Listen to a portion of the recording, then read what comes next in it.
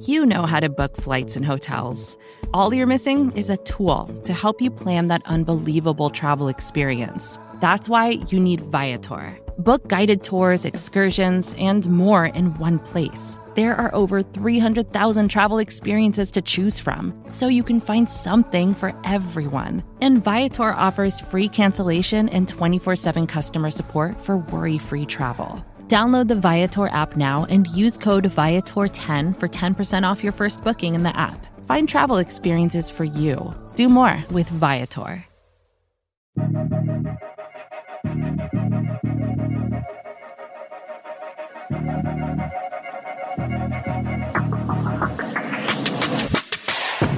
And away we go. It's another edition of the Arrowhead Pride Editor's Show. We're back after a month-long hiatus. My name is Pete Sweeney. I'm the editor-in-chief of arrowheadpride.com. Joined on our new day, Monday, the change this year for the Editor's Show, Monday, July 25th. I'm joined by my esteemed deputy editor, John Dixon. John, we weren't on air, but I guess I got to frame it this way. From an on-air capacity, you had to miss me, right? Like you missed me on air here in the Editor Show, didn't you? Is this a trick question? You know the answer to the question, and it's yes. Yes, you absolutely missed me. Yes, thank you for. You just never know these days, you right. know. So 100%. I see you being careful there. We've had a little R&R. John, you took the trailer all over the KC Metch. You had your cruise. I got away a little bit. I'm relaxed. I'm refreshed. We've actually had 3 days of this rookie and quarterback camp. They do a little bit of what is almost like a false start of training camp before we get underway. The D Ford training camp on Wednesday. So it's been a while. So we have to catch up on all this Orlando Brown Jr. news. We had some unfortunate news on fan favorite before he plays the snap, wide receiver Justyn Ross earlier today. We will get into my takeaways from what has been, I called it a false start, but it's an initial push of training camp with quarterbacks and rookies. And then, look, we're getting to you on Monday evening, Monday afternoon. We turn the page here, and it becomes Wednesday. The veterans are reporting as we speak right now to training camp in St. Joseph, but it gets to be Wednesday, and we are a full go. So we're going to bring Steve in from behind the glass, Steven Serta, and we are going to talk about burning questions we have entering what will be the first full team workout of the 2022 season here on Wednesday. How did we get here? I don't know. It zoomed by, but before we know it, we're going to be through training camp and getting ready for regular season game 1, Chiefs at Cardinals. With long road until there. We have to find out which players will be cut. We're going to go from 90 men to 53 men here.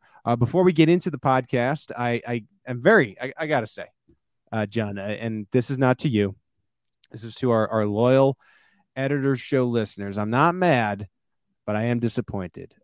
We had a month off here where we didn't do a podcast, and very clearly the masses have told me you aren't happy about that because we got no reviews for the whole Arrowhead Pride podcast network. So that is extremely disappointing. So what I would tell you, and I would remind you, is if you leave us a rating and a review, you can say whatever you want. I will read it here on the Arrowhead Pride podcast, Editor Show, the network, and we will address it right here on the show. That can be a comment. That could be a quip about Mark Gunnels and how much he likes to go on Twitter space. It could be about how bad Arsenal is across the pond now that my new Premier League team, Tom, is Tottenham. As you know, let's go Spurs. That could be how much you get annoyed hearing Ron the show run his mouth and how he favors the Houston Texans now that he's down in Houston and has abandoned his Chiefs. Whatever you say on these comments, we will read right here on the Editor's Show. Okay, I have ran my mouth, John, for 4 minutes, so let's get into what's happening at training camp. So we got through the 3 days. It is worth noting Patrick Mahomes and Chad Henne were practicing with the rookies for what was Saturday and Sunday. They ended up taking Monday off. I just got back to Kansas City from St. Joe from the Monday look. Mahomes and Henne got the day off. music to Chiefs fans' ears, Jody Fortson actually got the day off. And a very quick point here, and I wasn't planning on talking about this first, but when a guy gets a day off like that, I don't think there was a huge question about Jody Fortson making the roster, but you still had the door. Sure. I don't know. What do you want to say? 12% open a little bit, because look, this guy came back from injury. He only had the 6 games. He looked great, but you never know how they're going to respond. When he gets the Monday off with Chad Henne and Patrick Mahomes, that's a pretty good sign that you can write him down on the 53. Again, I was going to have him on most of my projections, but you just never know when it's a guy like this, especially coming back from injury. So this is a pretty good sign that you could lock Fortson in to that eventual 53-man roster. But we're through the 3 days now. So what happens is the veterans report. They have until 10 p.m. tonight to report to St. Joe. This is new with the new CBA. They will do their running test tomorrow. There's no media tomorrow. We have worked through the weekend, so we're happy about that. But there's no media tomorrow, so they can get this run test in. And then we're locked, ready to go for Wednesday. One player, John, we don't think will be here, or I should even say one player we know won't be in St. Joseph, is offensive lineman Orlando Brown, disgruntled about still having to play on what will be a franchise tag. Here is the very latest, and we're recording here about 4:25 p.m. on Monday. Here was the latest from NFL Network's Mike Garafolo just moments ago. Orlando Brown had not yet reported. He has until 10 p.m. local time. I don't even know what was said. I don't want to know. And that Orlando Brown has until 10 p.m. To report to training camp. My understanding is that he's not going to make it before then. He is not reporting to training camp and likely will not be there for quite some time. I had said in the past I didn't expect him at training camp, and I said even week 1 could be potentially in question for Orlando Brown. We'll see how that goes. But for the time being, we are not expecting Orlando Brown at training camp anytime soon, and he will not report alongside the rest of his Chiefs teammates. Remember, he has not signed that franchise tag, so he cannot be fined. So this is a very interesting situation, and we haven't really been able to talk about this on this particular platform because we did take the month off to get some R&R before we for the full 7-8 months of this NFL season. But there was a negotiation, and there was some information that came out on both sides of this. John, I thought you wrote a really nice piece. There's reason that the Chiefs didn't offer more. There's reason why, to an extent, from the Browns side, it was okay to say, look, we want a better deal. This part of it is a little strange to me, just because, and fair or not, because I think the Players Association ought to look at itself and say, we got to get rid of this franchise tag, but that's for another day. Fair or not, these are the NFL rules. There was a July 5th deadline. That deadline has passed. The only option Brown really has right now is to sign the franchise tag. This is me, Pete Sweeney, talking. This isn't any sources and whatnot of what Brown is thinking. I'm just confused by this because I feel like at a certain point, if you're a player and you're a competitor, and even if you're ticked off at the team about this, I think your best course of action is to just get in and sign the tag, because you have no other option. And at this point, any missed time, and we can get into some of the mixed messages the Chiefs are saying, but at any time, if you don't get there to Kansas City, or any missed time, what you're doing, I think, is costing yourself preparation for what has become a new contract year for you. And I don't know. I would feel like the competitor in me would be like, okay, this sucks. I am unhappy with the team. Maybe when you get there, you can have a closed-door meeting with Brett Veach and Andy Reid and kind of tell them that and express that.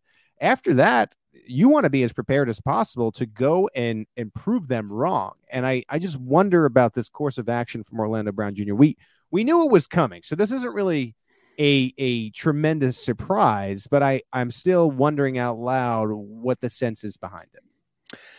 The only thing I can think of from the Brown camp's side is the possibility that he could be injured in training camp. They might be willing to take the risk of injury when he's out on the field playing to his potential and hopefully getting to a point he can get a bigger deal next year. That might be an acceptable risk to them, but they don't want to take the risk that he will be injured on a training camp rep.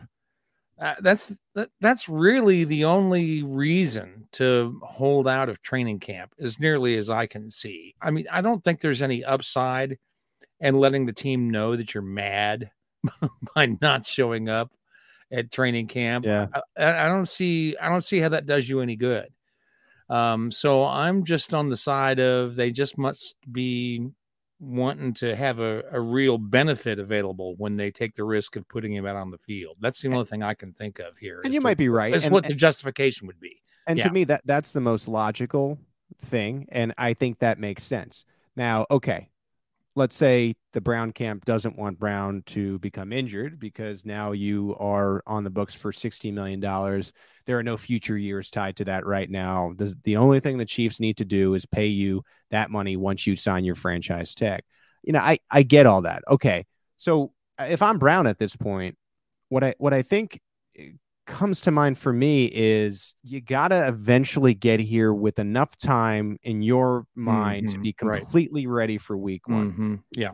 That's for Brown to answer. Is it 3 weeks? Do you need 2 weeks? How many preseason games do you need? Because I just think from a strategy standpoint of your own life, your own career, this isn't even talking about the Chiefs, you just want to be ready. And the idea that Garofalo, who has been connected to Brown's camp during this entire time, has been talking with them, it seems like, and relaying that information.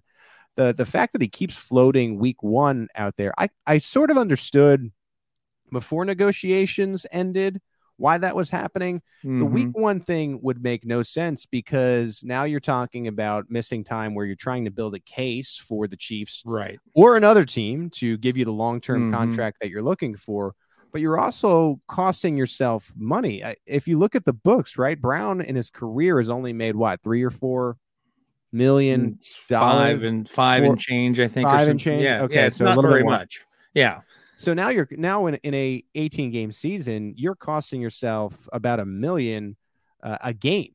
Any game that you would miss, you're costing yourself roughly $1 million.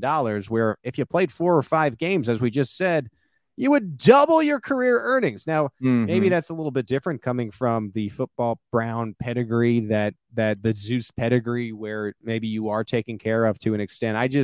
At this stage, I understand what you're saying, where you don't want to get injured at camp. We've seen camp injuries, but still at this stage, you really want to be there with enough time to make sure you're fully 100% ready health-wise and I think confidence-wise going into what has now become the next most important year of your career, where, you play really well. And this year you give the Chiefs a really tough scenario next offseason where maybe they have to pay more money, or maybe the only option is to trade you to a team that is willing to.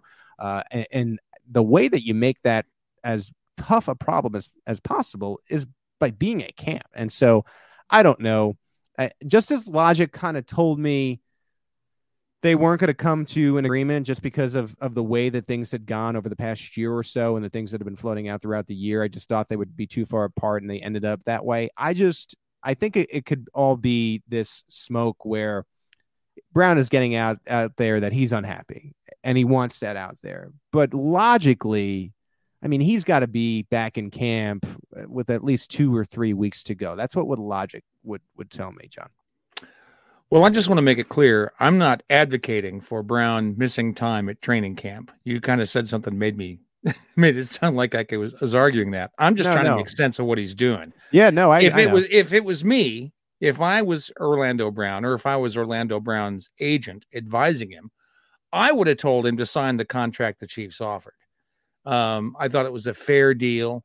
Probably wasn't the money that he wanted, but let's be realistic about what he's worth on the market right now. I think the Chiefs offered him a good deal.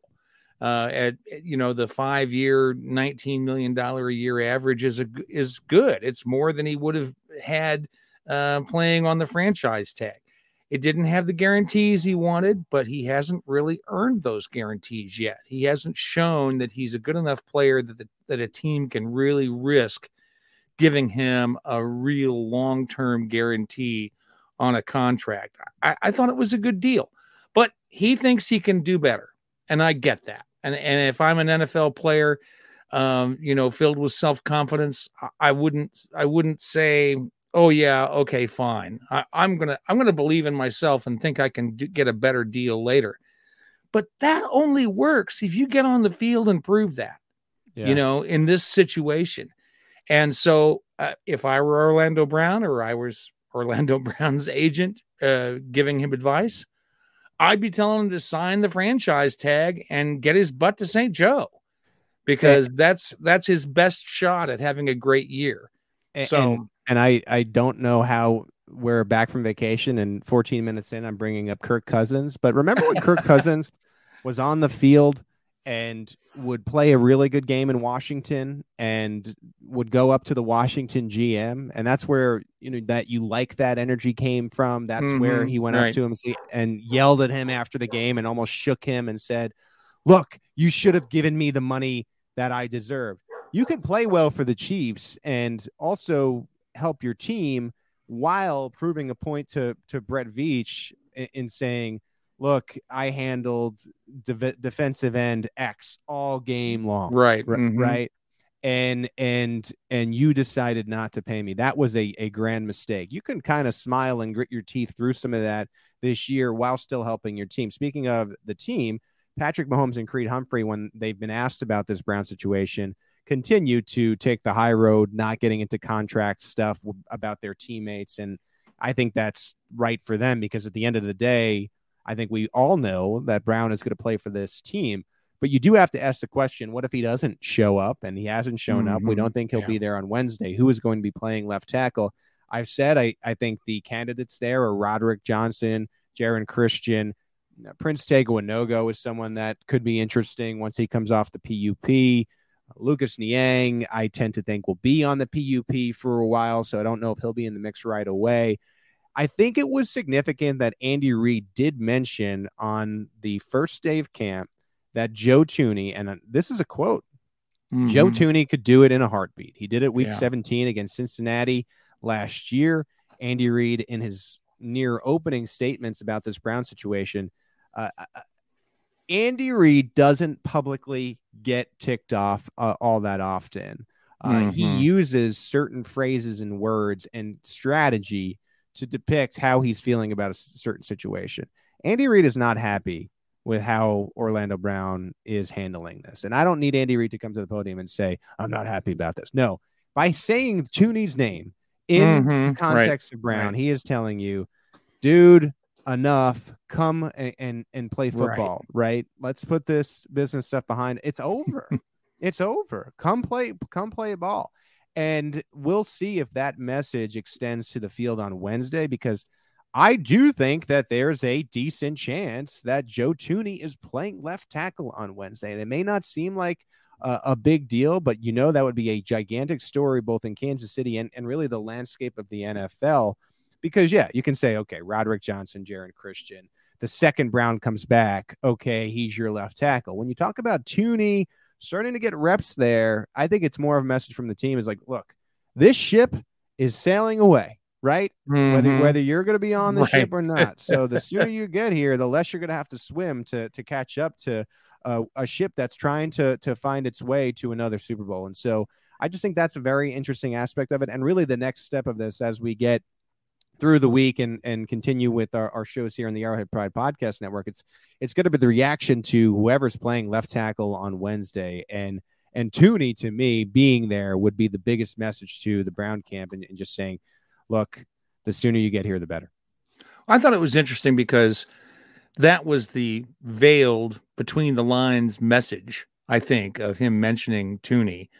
I think a lot of people took that to mean that, they're making an announcement about the depth chart, but it wasn't. He was just making a point that was for Orlando Brown's ears.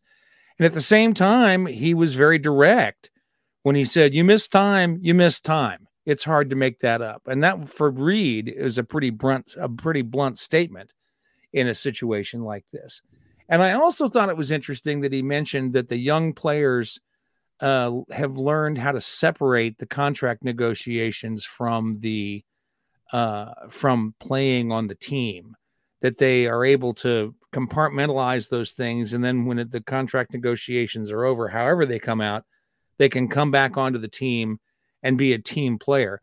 I think that was also a message for Orlando Brown. You're a young guy. This is what I expect from you. Right. And maybe it's working, or maybe it's making Orlando Brown mad. No, I don't want to be. That's pure speculation on my part. But I think it was there were several things that Reed said that I think were at least partially meant for Orlando Brown's ears. Yeah, no, and I feel like they haven't been in contact, right? It's just been Brett Veach and the representation and Brown's representation. And Brown, from a little bit of what Creed Humphrey said today, again, in support of Brown, but he said, they haven't really talked as much because I think Brown, in a way, is on an island a little bit. I don't know. I think it's tough because I think coming into the year, you felt really good about the Kansas City Chiefs locker room, especially when things start to come out about how maybe Tyreek Hill, for example, was disgruntled last year and some of that stuff was hidden away. And you're extracting it, not that you don't want one of the best receivers in the league, if not the best receiver in the league, and certainly in Chiefs history on your team. But if he's disgruntled and unhappy, maybe there's a scenario where it's better for him to move on. You get these draft picks. Do you reload the room? You have a good feel locker room going into what is a really important year for this franchise. And this, to me, is a little bit of a cloud hanging over until it gets resolved. And I feel for how the fans feel, and I think how Andy Reid feels is, man, get Brown in and give yourself the best possible opportunity to go take back what was yours with the Cincinnati Bengals coming back in that second half and going to the Super Bowl when that should have been you, right? And I think that's a rallying cry the entire team could get behind. And even Brown, who right now is unhappy very clearly, I think once he does show up, it's time to move on, look forward, and be motivated by that, right? You have an opportunity to go out there and make Brett Veach look bad. The sooner that you arrive in camp, the better opportunity you'll have to do that.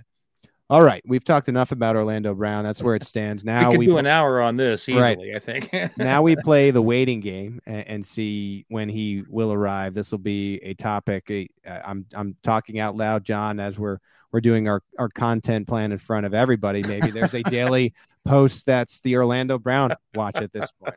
Has Orlando Brown arrived to camp this morning? And you just answer the question as you guys click on the post, and it's likely going to be no for at least a week. We'll see how it goes. We'll see what we do with arrowheadpride.com, but we'll, of course, keep you updated there. Unfortunate news when it comes to Kansas City Chiefs wide receiver Justyn Ross. The Chiefs opted to put him on the injured reserve list. That happened on Monday evening, and this means that Ross's 2022 season is over before it begins. Ross, it was revealed, recently had surgery to correct and repair what seemed to be faulty surgery stemming back to Clemson in November of 2021. Ross had been working during the offseason workouts with the Kansas City Chiefs. I had heard all the hype. I had seen all the hype. I went out to these OTA practices, and I didn't see the player that everybody was talking about. This makes a lot more sense. Andy Reid revealed in his opening training camp press conference that the foot wasn't working as Ross wanted it to work. So rather than trying to have him play through what was another issue, they corrected it with surgery. I'm sure we'll get an update on that.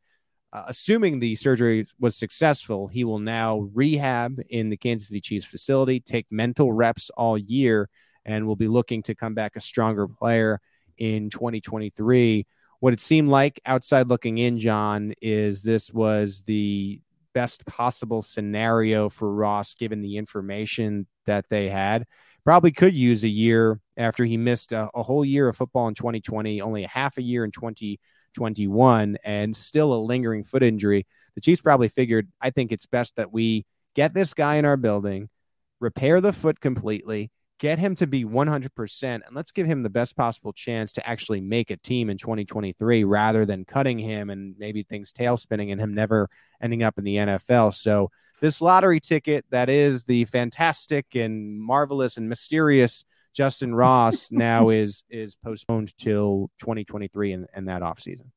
One of the things that I find interesting about this situation is that on Friday, Reid said that he would be among the players who would be going on the PUP list, the physically unable to perform list. And then on Saturday, the Chiefs officially put him there only to 2 days later take him off of there to put him on injured reserve. And I wonder if they were waiting for a report that they received yesterday or today that told them the possibilities that he'd be able to play this year. Because when you're on PUP, you can come off at any time during training camp if you're medically cleared. The doctor says, yeah, you're fine to play. The team can take you off. You just go right back on the practice field. If you're still on there at the end of the off season on final cutdown day, then you have to go on the in-season version where you're required to stay on there for a certain number of games. Mm-hmm. And then there's kind of a complicated procedure. There's a 6-week window that opens up for the team to decide if you're ready to play and blah, blah, blah, blah, blah. And I think maybe the Chiefs were still hopeful that he would be available to play, possibly, but they wanted to have their options open for stashing him this year when they put him on the PUP, because in order to make that in-season PUP, you've got to be on the off-season PUP before training camp begins. So they covered their bases by doing that. And then they get this piece of information that I'm speculating about. Let's be clear about that. I'm just speculating about this. But it would make sense for the way this went down, that then yesterday or today, they get a doctor's report that says, okay, this is not going to be ready soon enough for him to play this year. And they said, okay, fine, let's put him on injured reserve. And then we don't have to worry about somebody poaching him. He can focus on learning the playbook for the next year. Everybody's on the same page now. There's no, what if he's ready to go at some point this year? We're just going to say, no, you're going to take this year off. You're going to be a redshirt NFL player, and next year come back ready to go. I think it may have played out that way. I think it's a fair point that maybe there was additional information. I also think they could have gotten the information back from the surgery, had a conversation with the player and said, what do you think is best for your future here too? And That's maybe a year of rehabbing, learning the playbook, being able to take mental reps, working out again. After missing all of 2020, you're off your feet again for half of 2021. Now you're entering 2022. You didn't get drafted. How strong can you really be? And there's a case of a guy on the team right now in Darius Harris, who did take a redshirt year. Now, has he been a fantastic contributor for the Chiefs? No, not necessarily. But there's another player that stuck around and eventually was able to contribute in some fashion to the team. So this isn't necessarily the end of the road for Justyn Ross, but it is quite a delay. I mean, when you're talking about 365 days or 10 months, I guess you should say, that's quite a delay. And I think given the hype, which I mean, we could write a book on how Justyn Ross got as hyped as he did in Kansas City, because I feel like even the most casual fans of friends of mine that I know somehow knew about this undrafted free agent. I don't know how it's sort of tailspinning that. It's a tremendous disappointment, but there is a bright side in that it doesn't necessarily have to be the final chapter. It doesn't necessarily have to be the end of the road. It's just, we'll wait and see now what happens to Ross. Sure. It's going to be one after the Super Bowl parade, John. It'll be, remember, Justyn Ross could be in the mix as McCole Hardman and Juju Smith-Schuster make millions and millions of dollars in free agency. But that is for another day, way down the road, another editor show, way down the road. I want to talk quickly about the PUP before we take a quick break and then get into my initial takeaways of training camp. I want to just say, okay, so we have Prince Tega Winogo on the PUP. He's dealing with the leg. You have Lucas Niang, who is on the PUP. He is still coming back from the knee surgery. The other one that has been working off to the side is Rashad Fenton. And to me, the one that sticks out and the one I think that is the biggest, I don't know if it's something that you should be worried about or you want to call it the biggest worry, but the one that raises the eyebrows the most is Fenton. When you lose Travarius Ward, you were expecting Rashad Fenton to be this reliable piece that you could have in there. And PUP indicates that maybe there's some more question there. I know that Brett Beach had been on the record in saying that Fenton would be ready for the start of training camp. That did not happen. I don't know if I want to call it a setback. We don't know for sure, but something along the road with a timeline went from the beginning of training camp to sometime during training camp, and you're knocking on wood and hoping that's the case. But he's a key part in an already really young cornerback room. So I think of the 3 PUPs to monitor as they're working off to the side. Niang, I think he'll be on the PUP to start the year. So you're looking at week 5 for him. I really feel that way. A little unclear what's going on with Prince Tegoinogo. He's had some injuries throughout his career, but the one that you got to continue to monitor to me is Rashad Fenton and when he's able to get back on the field. It's possible that that the Chiefs knew that there was a chance it could play out this way, and that by itself could explain why they went so heavily on defensive backs in the draft, right? Which we weren't really expecting. I've occasionally said to people over the last couple of months since the draft, well, okay, so they didn't get a couple of defensive ends in the draft, but they got a bunch of defensive backs, and maybe they're thinking that they can do better with the players they have on the line if the back end is holding up better. Now I'm wondering if they knew something that they weren't telling us back in April, right? That Fenton might not be available to play this year, or at least there was that possibility. And they said, well, let's get us a bunch of cornerbacks and safeties and figure out how to get by without Fenton too. That would have to be a possibility based on what we now know. Well, that's one thing. I mean, while we were away, I ended up putting up my first 53-man projection. I didn't include DeAndre Baker just simply because they drafted 5 defensive backs. And they traded for another one in what was Lonnie Johnson. So you wonder how much they even feel good about their own crop here. And I think that's a fair point as well. Like maybe they were saying we need to really figure out what happens with Rashad Fenton and let's continue to load up that room. The defensive back room really feels like the running back room usually feels. I going into this particular camp where there's just so many guys and you can only keep 5 or 6 of them. How is it going to shake out? I think that is another position to watch, especially as Fenton continues to spend time on what is the physically unable to perform list. But that is our conversation on Orlando Brown. We talked about Justyn Ross. We talked about the PUP. When we come back, I will reveal 5 points that I've noticed from this first portion of training camp. That's with rookies and quarterbacks. You're listening to the Arrowhead Pride Editors Show. When you need mealtime inspiration, it's worth shopping Kroger, where you'll find over 30,000 mouth-watering choices that excite your inner foodie. And no matter what tasty choice you make, you'll enjoy our everyday low prices, plus extra ways to save, like digital coupons worth over $600 each week. You can also save up to $1 off per gallon at the pump with fuel points. More savings and more inspiring flavors make shopping Kroger worth it every time. Kroger, fresh for everyone. Fuel restrictions apply. Back here on the Arrowhead Pride Editor Show, Pete Sweeney hanging out with my esteemed deputy editor. That is John Dixon. John, it's good to be back with you, my guy. It's good to be back in training camp. It's good to be back with actual tangible news. That month leading into training camp, it is relaxing, but it is sometimes not fun as you're trying to find anything tangible to say about your Kansas City Chiefs. We do get the gift of Patrick Mahomes and Travis Kelce golfing in Lake Tahoe, which is a nice content well for us as we try to put things up. But more times than not, I mean, it's only bad news that you're getting during the week leading, or I should say the month leading into training camp. Yeah, well, we do the best we can, and people complain about it, but it is what it is. There's only so much news to go around during that particular time of year. The NFL's done a really good job of spreading out the calendar so that there's news happening at almost any time. But, they have to stop it at some point, if for no other reason, so the coaches and players can take a little time off, which is exactly what ends up happening in the first few weeks of July.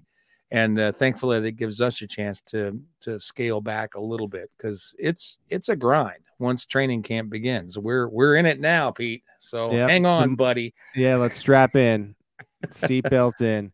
I I've been out there already, and you can just tell that there's a little bit of juice in this Chiefs training camp, and I do think that is going to make it fun, and I'm glad that we did get the time off, but now it's all eyes to Wednesday and this first practice. Leo Chenal in his press conference revealed to us, thank you, Leo, that the first padded practice is coming to us on August 1, which is Friday, as I'm pulling up my calendar. So that'll be the next date after we get the first full team report on Wednesday.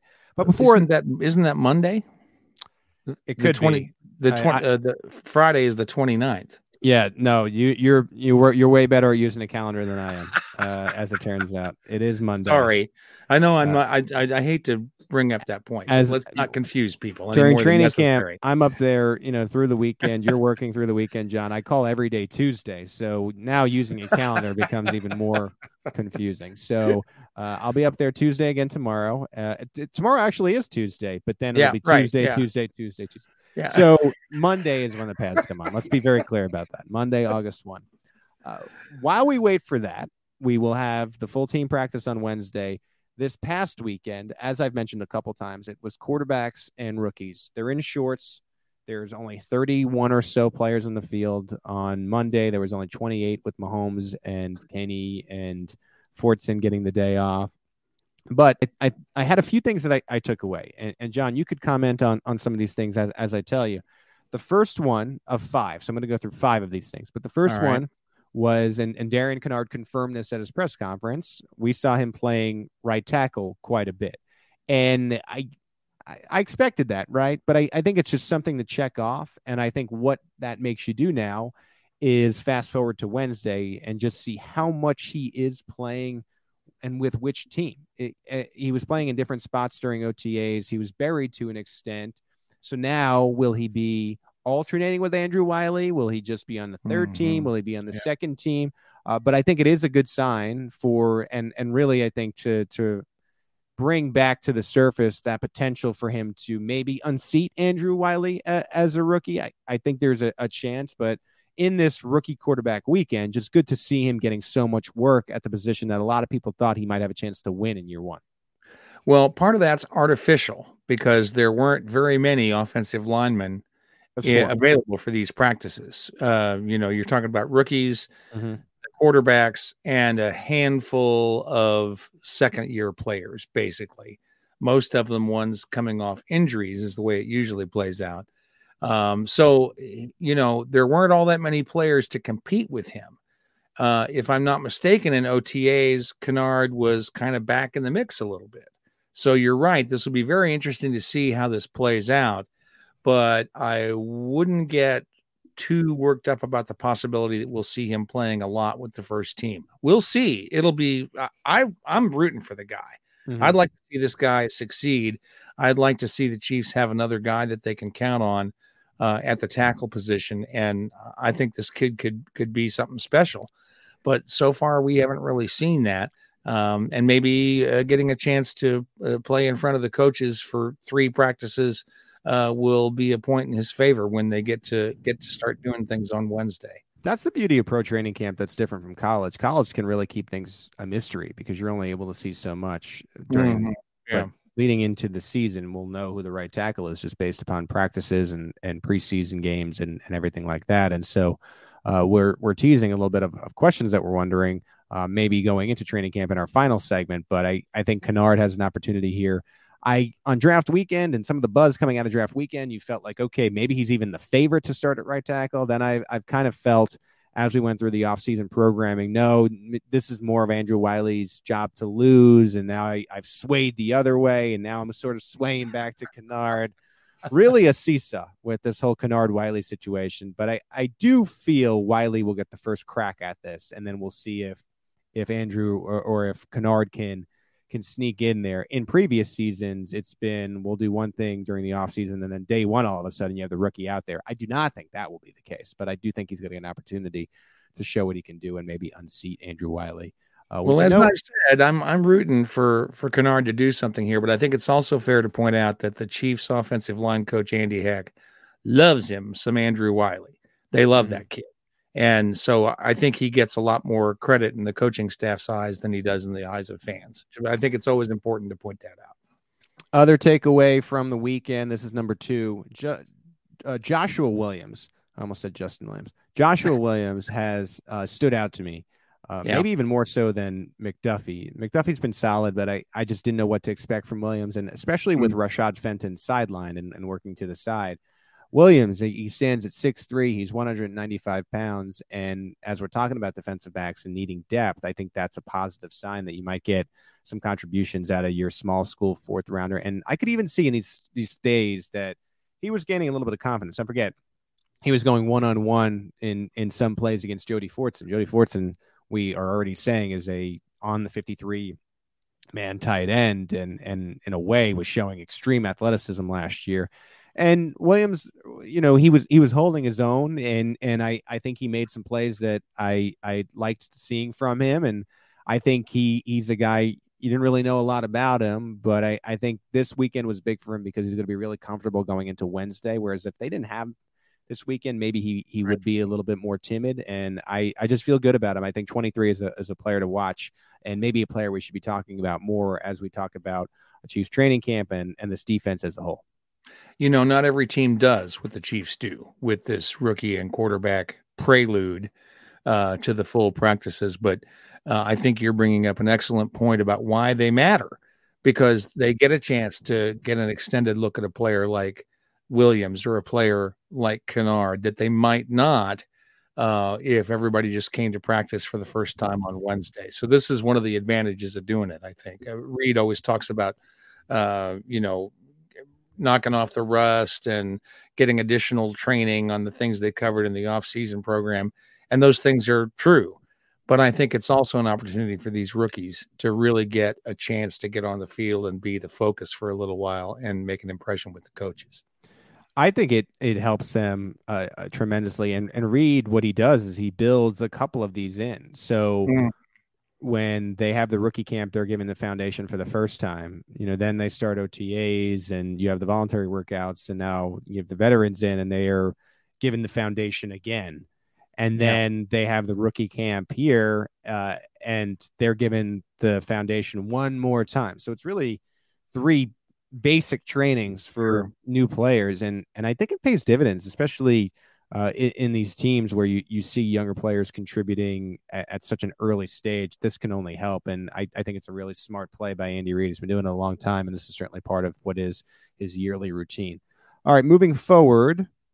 I already talked about how Jody Fortson looks back to form. I've said quite a few things. That's number 3. He just looks like he wasn't injured. And that was something that I asked him in his press conference. Well, are you 100? He confirmed he's good to go. And then I said, when did you feel that way? And he said sometime during OTA. So this has been for a while now that he, at least he's saying he's felt 100%. And to me, that just offers you another weapon, another tight end. I love the idea of having 2 tight ends on the field, maybe not when it's Kelsey and Blake Bell and you're leaving some of these wide receivers that are outstanding on the sideline. But if you're telling me Travis Kelce and Jody Fortson are going to be on the field at the same time, that's a force to be reckoned with. And a healthy Fortson is great for the Chiefs offense. That's going to be finding somewhat of a new identity in 2022. I thought it was interesting yesterday when you asked Fortson about that, and he said without any equivocation and without any hesitation that he was ready to go 100%. I'm all in. Yeah. But I also thought it was interesting, and I happened to be the one to write the piece about that interview. But and I made the point that it's not like he just crossed the finish line. Right. A lot of times in this kinds of situation, you've got a player who comes in, and we'll use Rashad Fenton as the example. He comes in, and maybe he's playing, but he's just now getting over the finish line, and he's still, playing gingerly. Fortson said that he was ready to go after OTAs, and he went back to his trainer, and they worked on his breaks, and they said, yeah, you're ready to go, dude. And so now he's just been taking it easy for a few weeks. I think this is really cool. It says a lot about where he is as coming in terms of coming back from his injury, that he's been, cool with it for a number of weeks now through this break. And I think it gives him confidence that he's going to be able to play well in training camp and hit the ground running in the season. I'm real excited about it. I think this is going to be cool. So. Yeah, and I think when, especially the national heads, I know that a lot of Arrowhead Pride readers also like to watch Fox Sports and ESPN and NFL Network, and they're talking about MVS and McColl and Juju, Mm-hmm. but they forget about guys like Jody Fortson and in the tight end room, Noah Gray, and maybe what Clyde Edwards-Helaire can do through the air. And there are more weapons here. Ronald Jones is another one. Jerick McKinnon looked great at the end of last year. I mentioned Hardman, but just the aspect of Hardman being this Deebo Samuel light and all the interesting things that Andy Reid was coming up for him. I just think there are aspects to the team that aren't discussed nationally. And it's so much of they had Tyreek Hill and now they don't. Well, they got MVS and Juju, but the conversation nationally stops there, and it shouldn't. And speaking of that, oh my God, my fourth point here, back from the dead. Cornell Powell was dead. He was not in a physical sense, but I had written him off completely. You sure did. He was on the practice squad. I figured that he would be an easy cut. He played really well on Saturday and Sunday. He had 10 receptions. Some of them were from Patrick Mahomes. He had great hands. He was making all different kinds of catches, running all different kinds of routes. His hands, as Herbie Teope of the Kansas City Star, a friend of the site, said, I believe on his Twitter, his hands were like Velcro on Sunday. I believe 6 of those 10 catches came on Sunday. And I don't know if he's going to make the 53-man roster, but I think this is a guy that will definitely stick around. I figured that this would be the end of the road for him. I think I wrote that in my 1.0 going into training camp. And I still kind of feel like he would maybe need an injury or a complete continuation of the fall off by Josh Gordon to make this team. But I'm suddenly watching him again. I'm watching number 14 again. And I think that's a lot more than I thought I'd be able to say after what is just the rookie launch or, in Powell's case, the second-year player launch that comes with the first part of training camp. Well, he's also getting the benefit of being on a short roster in the rookie and quarterback weekend, because there's a lot of wide receivers on this squad that weren't on the field this past weekend. So he got a lot of opportunities, and good for him that he made the most of them and got your attention. That's good. There's nothing wrong with that at all. But, just like I spoke about before, we'll have to just see how this plays out when all those other wide receivers are on the field. But I know, that's a fair point too, though. Like, he could disappear really quickly on Wednesday. Yeah. And we'll see. I mean, that's the challenge of it. He needs to have a good camp if he's going to make a case. We have continued to say it. I right now have Gordon and Watson with those final 2 wide receiver spots. I, of course, don't want Justyn Ross to miss the year, but in a sense, we will no longer see fans saying, no, Justyn Ross is going to have one. No, we finally know for sure he's 100% not going to have one of those spots. So right now I have Gordon and Watson.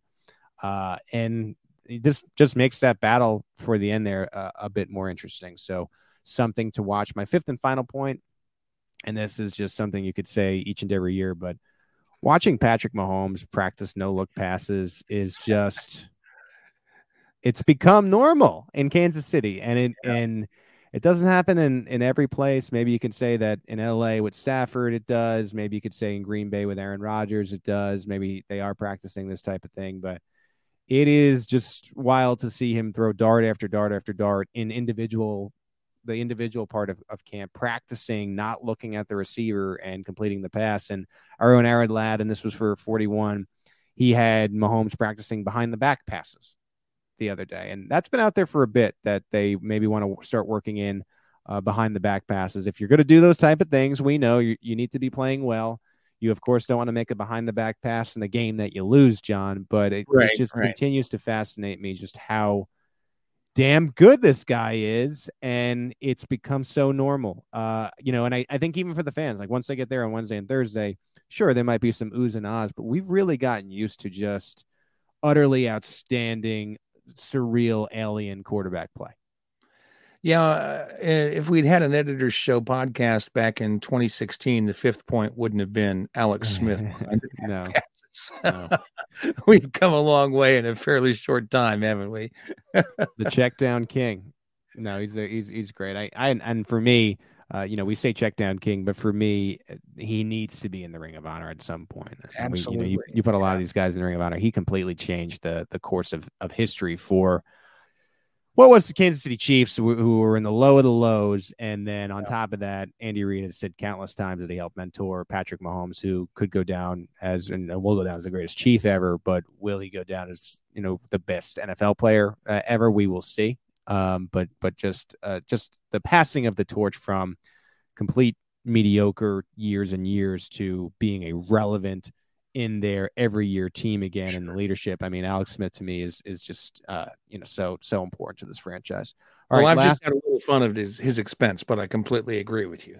I know. I always want to say that too, because sometimes Alex Smith can be a punchline. Right. I think it is also important to go with that punchline and also just say, look, I don't know if the Chiefs have Mahomes. Maybe the regime doesn't make it to picking Mahomes if Alex Smith doesn't do what he does, right? Sometimes these shelf lives are a lot shorter than we'd expect when someone is hired. Anyway, one last thing. I gave you the 5 points, but Leo Chenal, when he goes iron sharpens iron, and then he starts talking about Mahomes and the rookies, and he says, no, it's diamonds sharpening copper.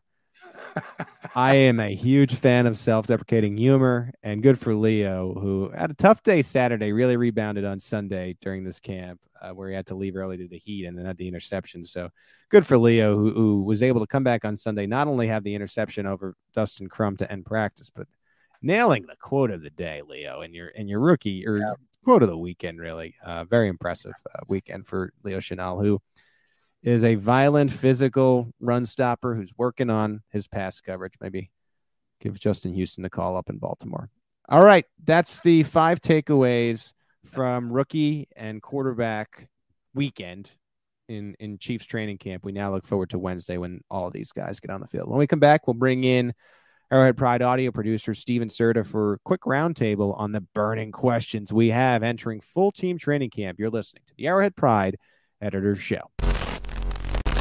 Another day is here, and you're ready for it. What to wear? Check. Breakfast, lunch, and dinner? Check. Planning for what's next and how to save for it? That's where Bank of America can help. For your financial to-dos, Bank of America has experts ready to help get you closer to your goals. Get started at one of our local financial centers or 24/7 in our mobile banking app. Find a location near you at bankofamerica.com/talktous. What would you like the power to do? Mobile banking requires downloading the app and is only available for select devices. Message and data rates may apply. Bank of America N.A., member FDIC. Back here on the Arrowhead Pride Editor's Show, we got through the news. We got through some of the takeaways from rookie and quarterback weekend at Chiefs training camp. It's eyes on Wednesday for the first full team workout, and we'll be talking about some questions that we have, some burning questions going into what is this first full team workout. We've brought in Steven Serta, but we'll start with the deputy editor, John Dixon. John, I want to start with you because before we got on the air, you said you only had 3. So if Steve and I go first, who knows if we take 2 of those 3 questions. So let's get one from you to start. Okay, this wouldn't necessarily be my biggest one, but I think this would be one that neither of you guys are going to pick. And I'm very interested in this particular thing. How many tight ends are the Chiefs going to have on the roster? I was not going to pick this. We got Travis Kelce for sure, and based on our previous conversation, Jody Fortson for sure. Noah Gray, you think they're going to? We've got to think the Chiefs are going to give him a real shot to make the roster. Is Blake Bell the odd man out, or do the Chiefs want to go back into this season with 4 tight ends like they did last year? Yeah. So they've got the option to put those 4 tight end sets on the field. Now, I would say they absolutely want to do that, but they've got questions at other position groups playing the numbers game where maybe they would have to say, no, we're just going to have to go with 3 this year. So that to me is a very interesting thing going into training camp, is how this is going to end up in the tight end room. I think Chiefs training camp and training camps in general have battles, right? And for me, Andrew Wiley versus Darian Kennard is a battle, and one that we've talked about for a while now. But I think there's also these hidden battles. And the tight end room, when you have Noah Gray, who was a pretty good blocker for the Chiefs last year, and you could save a spot by keeping a Gray over a Bell. Like, to me, Gray versus Bell is a hidden battle that maybe even the 2 guys don't realize they're in a sense, where they just kind of both think, oh, we're going back with the T-Rex, which is what they call the 4 tight end set, and we'll all be back here. I mean, I don't know if that is a definite, just given the offensive depth on this team and wanting to keep even 25 and 25 defense and 25 offense. In my first projection, I ended up keeping 1 more offensive player, which I didn't really feel great about, but I didn't know who to cut. Maybe it is a tight end. I think another hidden battle, for example, and one that we really haven't talked about might be like Mike Dana or Josh Kando versus Frank Clark. Like, what if Frank Clark just absolutely continues to stink, even though he's making a lot of money still, even with the pay cut? If Mike Dana just plays better, maybe they could unseat him. Or would that be totally unfathomable? So within training camp, you have battles, but there's also hidden battles, and I think you identified one there in Noah Gray versus Blake Bell. All right, Steve, let's continue to you. You said that you weren't asking the tight end question. You kind of sheepishly laughed at John in your first moment on the show. So let's hear your golden payoff here. Come on now. I just think there's a lot of questions to ask before we're going to get to who's going to make the roster at tight end. So you mentioned Frank Clark, and that's where I'm going to go. My question is just, what does Frank Clark look like? Because at the start of last season, he had multiple lower leg injuries that he said kept him out of shape and kept him from being effective until like halfway through the season. And now we've seen all these pictures in the off season of skinny Frank. He's been working out, best shape of his life. They desperately need him to be a difference maker this season. Otherwise, you're banking on George Karlaftis having like an otherworldly rookie year, which I don't think is good strategy when you're the Chiefs and you're trying to compete for championships. You need Frank Clark to be a huge difference maker, assuming that they're not going to bring in another pass rusher. So I really need to come out of camp this year feeling confident that Frank Clark is going to have a bounce back season.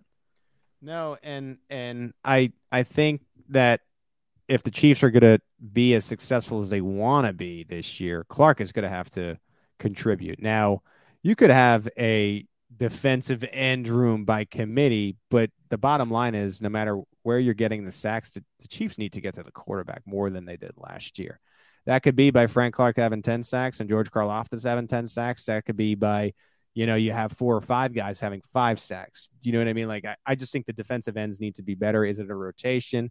They would certainly be helped by Frank Clark being a little bit more of the old Frank Clark than this new version that is not as shark-like, right, John? Give him 8 to 10, 8 to 10 sacks. That's what I need from you this year, Frank. Yeah, well, I think that's an excellent point, and I think part of the trouble too is going back to what we were talking about before. If I think that the Chiefs were hoping to get some cap relief by signing Orlando Brown to a long-term deal, and I think one of the possibilities with that additional cap space would have been trying to work out a deal to trade for Robert Quinn. And I think Chiefs fans would have been ecstatic if we found a way to get Orlando Brown signed to a long-term deal and then bring in a guy like Robert Quinn. Now, I don't think Robert Quinn's going to have the season he had in Chicago last year. Right. He's a guy that I think would be a dependable edge rusher. And I think it might have been in the Chiefs' plans to take a serious look at that if they were able to get Brown signed up. But now that they haven't, they really don't have that option, unfortunately. I think what has been interesting about the Chiefs this year coming out of the draft and with all the acquisitions and the new look team, if you look on draft weekend, they took 2 defensive players with their top 2 picks, but I feel like we talk more about George Karlaftis than we do Trent McDuffie, and Karlaftis was the later pick, and they traded up in the first round to get Trent McDuffie. And I wonder why we're talking about him, and maybe it's because we know Karlaftis is a day one starter. We penciled him in. We almost know that in his first year, he has to get, what's our baseline? He has to get at least 5 sacks to feel really good about the Chiefs front, right? Even in a rookie, I think we can say that. But McDuffie, to me, it's going to be important. And I think my question here is, can McDuffie bounce back to what is going to be getting eaten up by Chiefs receivers early? Because this is a 5'11", 193-pound guy. He's a little bit undersized. And I think he's going to struggle early because this is just premier NFL receivers and a tight end in Juju and Marquez, who I'm high on. I think to an extent McCole, but you're talking about Jody Fortson, who we mentioned, and then the best tight end in the league in Travis Kelce. I think he's going to get burned a little bit. He's going to get hurt and gashed a little bit those first few days. But does he have the wherewithal to bounce back and then to sort of make a name for himself and make his own and gain confidence as training camp goes on into the preseason. An undersized cornerback, is one thing. I don't think the Chiefs draft him if they don't feel like he can rebound, but I fully expect him to struggle early on with these world-class receivers. And then to me, it's going to be, okay, in the day 11 and day 12s, how is he going to respond to some of that adversity? That's a good point too, I think, Pete. But here's what I would add to that. What if he does? What if he has that adversity and comes back from it? We're talking about an all-pro cornerback, if in that case. So well, even it'll be very interesting thing to watch. Yeah. Even without Tyreek Hill, I still think this receiving core is really strong. And so the good thing that you get is he'll be going up against good receivers. Now, I don't know if we're talking about elite receivers anymore, but you'll definitely be going up against an elite tight end and really good receivers. And so you get out of training camp and you have that backbone. I'm sorry. Go ahead, Steve. I was just going to say, and I chatted with McDuffie's college position coach a couple of weeks ago, Will Harris. You can check that out on the Arrowhead Pride Podcast Network. But he called him, in his opinion, a pro-ready player because of the way he presses wide receivers and how aggressive he can be with the hand fighting and staying up on those guys off the line of scrimmage. I do think that we need to temper expectations on him a little bit, as opposed to like a Joshua Williams, who you mentioned earlier has been kind of a standout player so far, and I've got high hopes for him too. I think McDuffie is going to be put in a much tougher situation early on in the season than a Joshua Williams is. So I think as long as you see him growing as the season's going on, you should still hope that he's going to be a good player. He's just going to be Spags outside corner who might be on an island early on and get picked on by these NFL quarterbacks.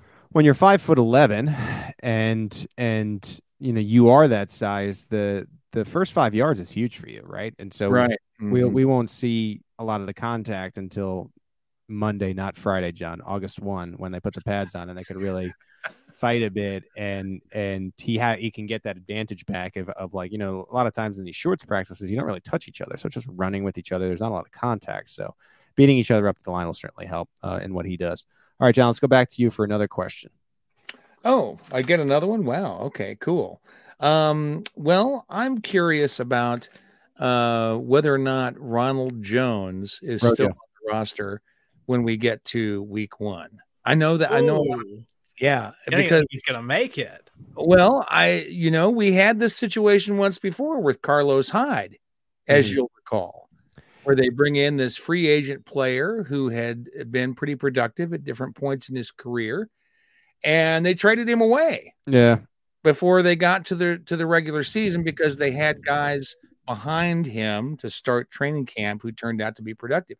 I think it's fair to wonder if Pacheco can be that guy. Yeah, I wrote this in my 1.0 projections that I think the locks for the running back room are Clyde Edwards-Helaire and Isaiah Pacheco. I don't think they're drafting Pacheco in the 7th round after Brett Veach said there's a 1,000-yard rusher on day 3.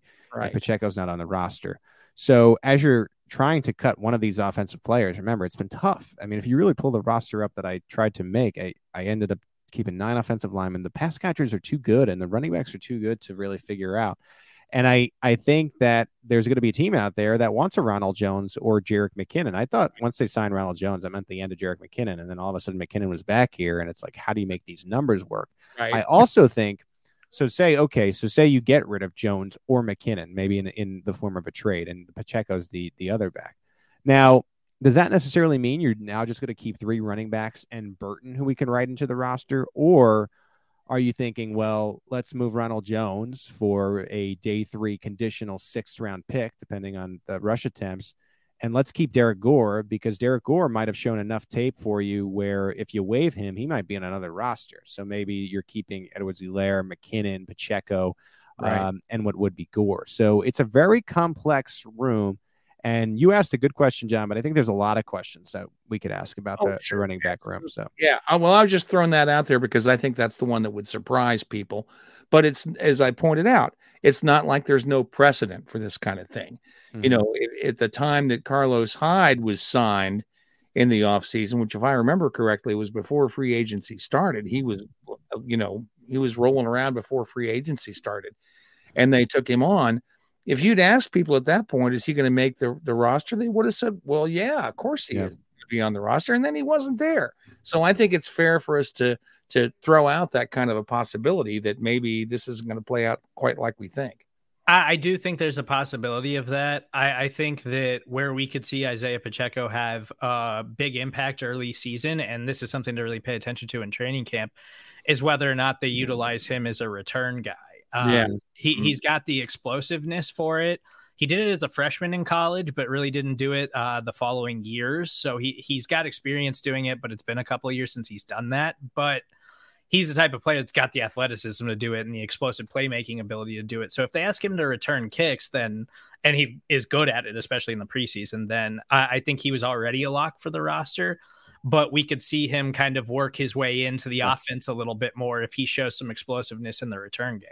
So Tyreek was the emergency punt returner, and then the Chiefs ended up losing Byron Pringle to the Bears, who was the kick returner. And I think if Hardman is more involved in the offense, which if there was ever a year, it would be this year, does he lose some of the returning duties? And then you have two vacant return positions that could go to some guy like a Pacheco, like a Sky Moore, if maybe he isn't going to be in the regular offensive rotation right away. Maybe that's where he does his damage in his initial year.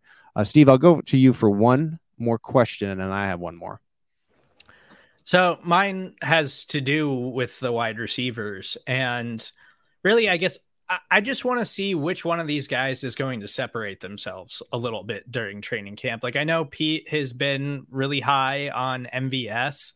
I'm not there. I don't believe that he's going to turn into this all-around wide receiver. You're a very disrespectful audio producer. I mean, when we just haven't seen it through his NFL career, I don't have high hopes that he's going to be able to do it this season, but maybe I'm totally wrong on him. Maybe it is McCole stepping into that Tyreek Hill role and that role that he's kind of always been more suited for, but wasn't really able to do because of Tyreek Hill. Or maybe it is Juju bouncing back, or maybe it is Sky Moore. Like, I just want to know for fantasy football and for myself in general for this offense, like headed into the season, like which one of these wide receivers is actually going to be the guy that they can lean on when they need a play? I have a question about receivers, and you kind of stole my thunder. So I'm going to do this one question about receivers. Then I have two quick defensive questions, and you guys can comment, and then we'll close this thing down because we're already over time, of course, in our return. We had a lot to say since we've been off for 1 month. But you look at Travis Kelce, right, who's going to be on the field most of the time. The Chiefs also have Sky Moore and Juju Smith-Schuster, right? What's the commonality among these guys? They all live in the slot. How many guys you gonna have in the slot? A million? Like, you can't have a million guys in the slot. Yeah. So if Marquez is your Tyreek role in that Z position, who's the other outside receiver? Because Juju and Sky, McCole, you can make a case is best in the backfield on these orchestrated plays. You have Juju. Is the other outside receiver Josh Gordon? Are we just overlooking the idea that this big body is the other outside receiver? Because these other guys live and eat in the slot. Is it MVS and Gordon? And you're going to see a rotation, which is more like inside between with Kelce and Juju and Sky and McCole. And I wonder about that, because to me, he projects size-wise as that other guy. I think it's kind of insane to say after he was so quiet last year, but when you're wrapping your head around the roster, it's just who's the other outside receiver opposite MVS. I don't know who that is. So I'd be willing to bet money that Juju is going to play a little bit more outside this year. He was playing a mix in Pittsburgh, but you can make a case that he was, he's done his best work in the slot.